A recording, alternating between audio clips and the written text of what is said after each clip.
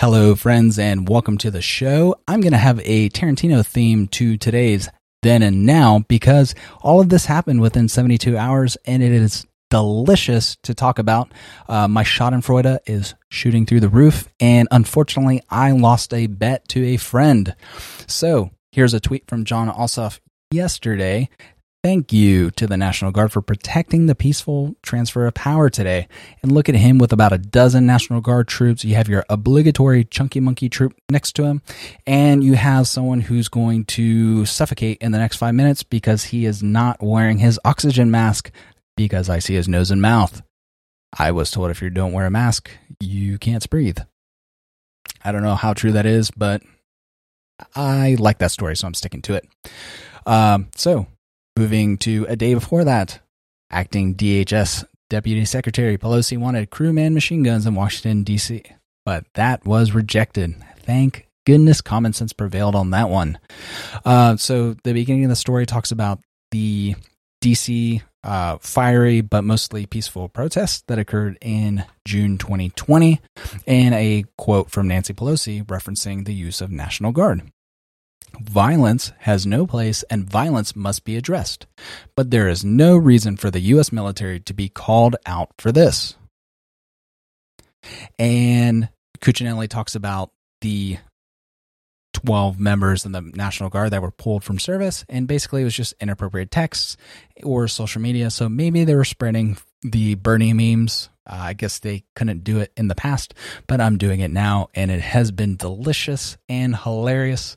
If you wouldn't mind checking out my Twitter feed, there was one with Bernie in the scene from Ghost where they're doing the pottery, and it was beautiful, and it plucked at my heartstrings, folks.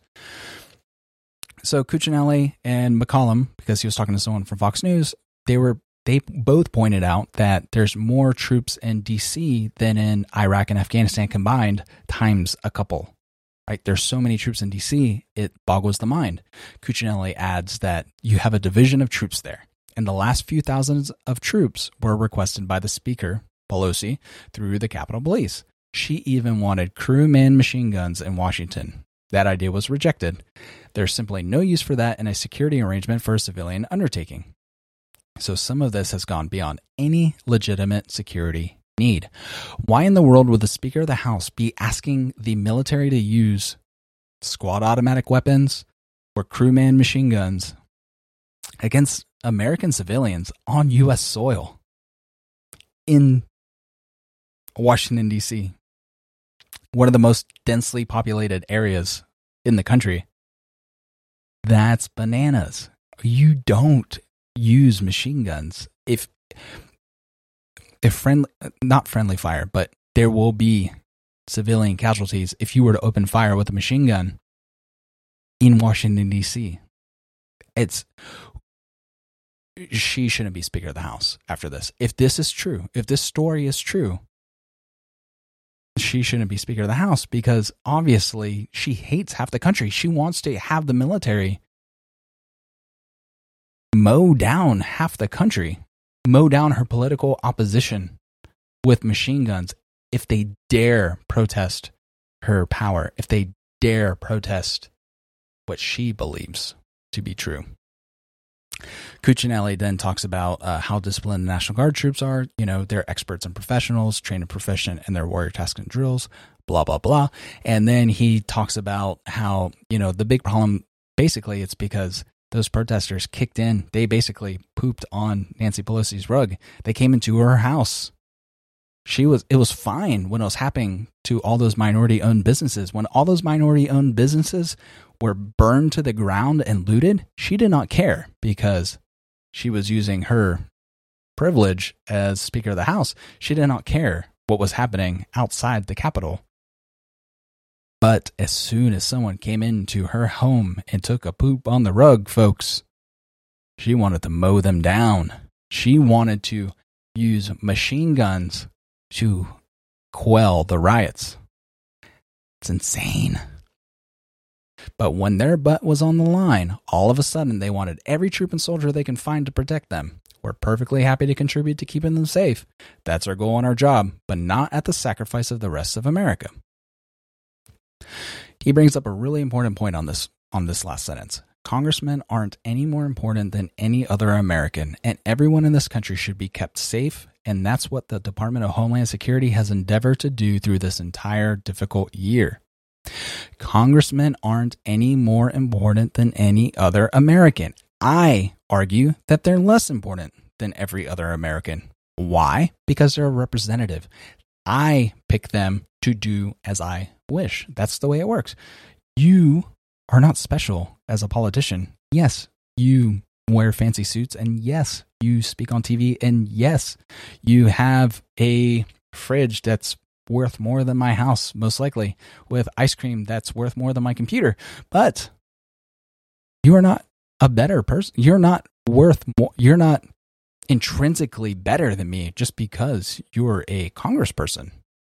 In fact, you're intrinsically less because you're a servant to your people. And I feel that a lot of lawmakers forget that. They're there to serve their constituents. It's not the other way around. The constituents don't serve the lawmakers. The lawmakers serve the constituents. And I feel the sooner that they remember that, the better it's going to be for the country. You have too many politicians becoming millionaires after 10, 20, 30, 40, 50 years in public office. It's bananas. You come in poor, you should not be leaving with $10 or $100 million net worth after serving in the government. That should not be possible. I'm sorry. Not possible. So, to today. Guardsmen feeling betrayed and used after getting kicked out of the Capitol. This is from townhall.com. The first half is being reported through Politico. The second half is kind of editorialized, but on the last sentence is something kind of important, so I'm going to touch on that. The thousands of National Guardsmen stationed at the U.S. Capitol and the nearby congressional buildings were abruptly told to vacate the premises on Thursday. A new report in Politico says that the Guardsmen were told by Capitol Police to leave the Capitol premises and set up mobile command centers outside or in nearby hotels. The Guardsmen were also told to take rest breaks during their 12-hour shifts either outside or in nearby parking garages.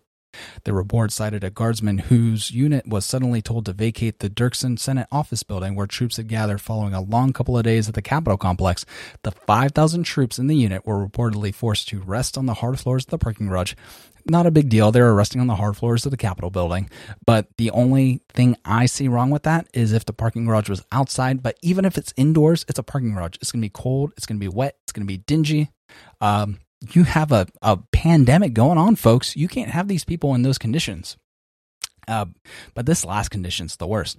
A single electrical outlet and a lone bathroom with just 2 stalls. You are feeding these kids nothing but pizza. There's 5,000 of them and 2 toilets. Where are they supposed to poop? Seriously, people. That's the most important question to be asked. Unless you want these people pooping on Pelosi's driveway in Washington, D.C., like that guy did in San Francisco. I don't know the public defecation laws in Washington, D.C.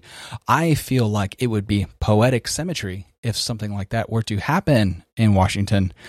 I'm not sure. I don't know the laws there, but I would have a belly laugh if that were to have happened. Or if that were to happen, I would have a hearty chuckle. Yesterday, dozens of senators and congressmen walked down our lines taking photos, shaking our hands, and thanking us for our service. Within 24 hours, they had no further use for us and banished us to the corner of a parking garage. We feel incredibly betrayed, a guardsman told Politico. It's not clear from the report why the guardsmen were told to move. One guardsman speculated it was due to a complaint that some were not wearing face masks, possibly the gentleman in the photo with John Ossoff. But the guardsmen told Politico that face masks were being worn at all times unless guardsmen were eating or drinking. And then they kind of editorialized, talk about the left versus the right protest and the response, blah, blah, blah, right? Of course, people are politicizing this. It's Washington, D.C. Everything is politics in Washington, D.C. But this last sentence is actually pretty good. I'm not going to lie. But Democrats only want the Guard to make the threat of right-wing violence appear worse than it is. It's no wonder guardsmen feel used. And that's true. Because earlier earlier in that other article, on that other article I was talking to you about, where Pelosi said, well, we shouldn't use the military. Violence and protests are not compatible, but you shouldn't use the military. And now she wants to use she wants to use crewman machine guns to mow down the political opposition. Anybody who would dare speak up against her authority, up against her power, she would just want them to be mowed down, which is bananas. But for the whipped cream and cherry on top of this poop sundae is a tweet by Chuck Schumer. I had a hearty laugh when I read this, or a chuckle, if we're talking about Chucky Schumer. If this is true, it's outrageous. I will get to the bottom of this. And basically, it's a link to the original Politico article. We feel incredibly betrayed. Thousands of guardsmen forced to vacate the Capitol building. Blah, blah, blah. Right? So, how does he not know about it? He is now the Senate Majority Leader. Nancy Pelosi is Speaker of the House. Joe Biden is the Commander-in-Chief of the Armed Forces. Muriel Bowser, I believe that's her first name, is the mayor of Washington, D.C. So no matter how you slice it, no matter how you dice it, no matter how you cut it up, a Democrat made this decision to kick out those troops from that building. Yet there was tweets from AOC and other progressive Democrats in the House, some senators basically saying, well, if it wasn't for those Republicans, those guardsmen wouldn't be in. No. It is not a Republican's fault that those guardsmen, that Pelosi asked for more guardsmen, and then they were all sent to a parking garage. That is not any Republican's fault. A Democrat made that decision. And breaking news right now, it is 3 a.m. before I go to bed. Actually, I'm going to walk the dog and then go to bed. But breaking news, apparently I read something about Biden wanting to expand troop presence in Syria. I read something about reversing Trump's executive orders in Iraq. Things are going crazy. A day after you literally send 25,000 troops into a parking garage, you kick them out of the Capitol building and you send them to the worst crime imaginable. It's just the 2 toilets. What are you? Just what kind of evil person are you? I want a toilet. I don't need a fancy place to sleep. I don't need a cot. I have a blanket that I brought with me. I can sleep on the floor. I'll bunch up a spare pair of pants, use that as a pillow. But guess what? If I don't have a place to go to the bathroom, I become an extremely unhappy person. And I would just find a desk to go poop on to express my displeasure, because what in the actual hell is going on? And like I said, it really bothers me. As a leader, when I was a leader in the military, a soldier's failure was my failure. A soldier's success was their success. And the whole tagline of Democrats basically saying, well, I just found out about this through the news. No, a Democrat made this decision. You are part of the leadership in the Capitol building. Don't tell me you did not know. You are now the Senate Majority Leader.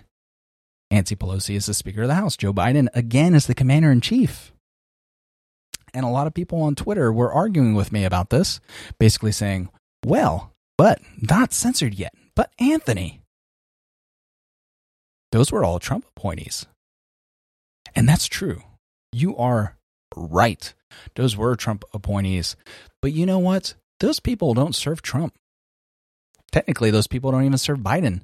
They serve the Constitution of the United States. They will support and defend the Constitution against all enemies, both foreign and domestic. It says nothing about a president in there. Our oath is not to a man because the president is not the king. That's what really bothered me about these political purity tests when you had Senator or Representative Steve Cohen saying, well, 80% of those troops can't be trusted because they didn't vote for Biden. Guess what? It doesn't matter. They serve the Constitution. Joe Biden is the Commander-in-Chief. They are obligated to follow any legal order he gives. That is their job as soldiers. That's the way it is. This is America. This isn't India or some other country that he was referencing to where soldiers assassinated their leader. That'll not happen in the United States. That just won't happen. But treating your soldiers like this on day one sets an extremely bad tone, especially if you want to increase troop presence in Syria, if you want to increase troop presence in Iraq, and they already know you're going to treat them like garbage. You're going to dispose of them as soon as they're no longer convenient. You already have soldiers that have been to war for 20 years, folks, and you're not even taking care of them once they get home, once they get out of the military. They're not getting the medical treatment they're supposed to receive. And you're doing this to your troops, the troops you requested to protect you, to deter any protests, any riots, any insurrections against the event. And that's how you thank them. Within a day. You must be out of your mind, folks. Like I said, soldiers, their oath is to a constitution. Their oath is not to a person. But you're gonna have people that when they see that the president wants to go to war in these countries, they're going to look at their ETS, their expiration terms of service. I believe that's what the acronym stands for. And they're going to make that hard choice. Do I want to stay in the military or do I want to get out? Do I want to deal with this nonsense for 4 years? Do I want to deal with this for this nonsense for potentially 8 years? Do I want to go to some pointless war for no reason, potentially get killed for no reason, for somebody who literally on his first day on the job kicks people out of the Capitol building and sends them into a parking garage where it is wet, it is dingy, and there is only one toilet per 2,500 troops. I don't know about you, but it is definitely something to think about, whether you're in the military, whether you would want to stay in and deal with that, or just if you're a civilian. I'm a civilian now, outside looking in, and I don't know what I would do, because it's kind of scary with the war hawk talk that was going on about Syria right after the election, about wanting to increase troop presence in both Syria and Iraq now. It's you're asking a lot from your troops, and you're definitely not starting off on the right foot, folks. So there you have it. This was today's Then and Now. If you like the show, go ahead and hit that like button, please. If you wouldn't mind hitting that subscribe button, it would really help the show, and it would really help us out if you went to notcensoredyet.com/donate. And we have fiat and cryptocurrency links available. Whatever works for you works for us, and it would really help keep the show independent, help grow the show, and help increase production value, and help produce more content on a more regular basis. Thanks for listening. See y'all later. Bye.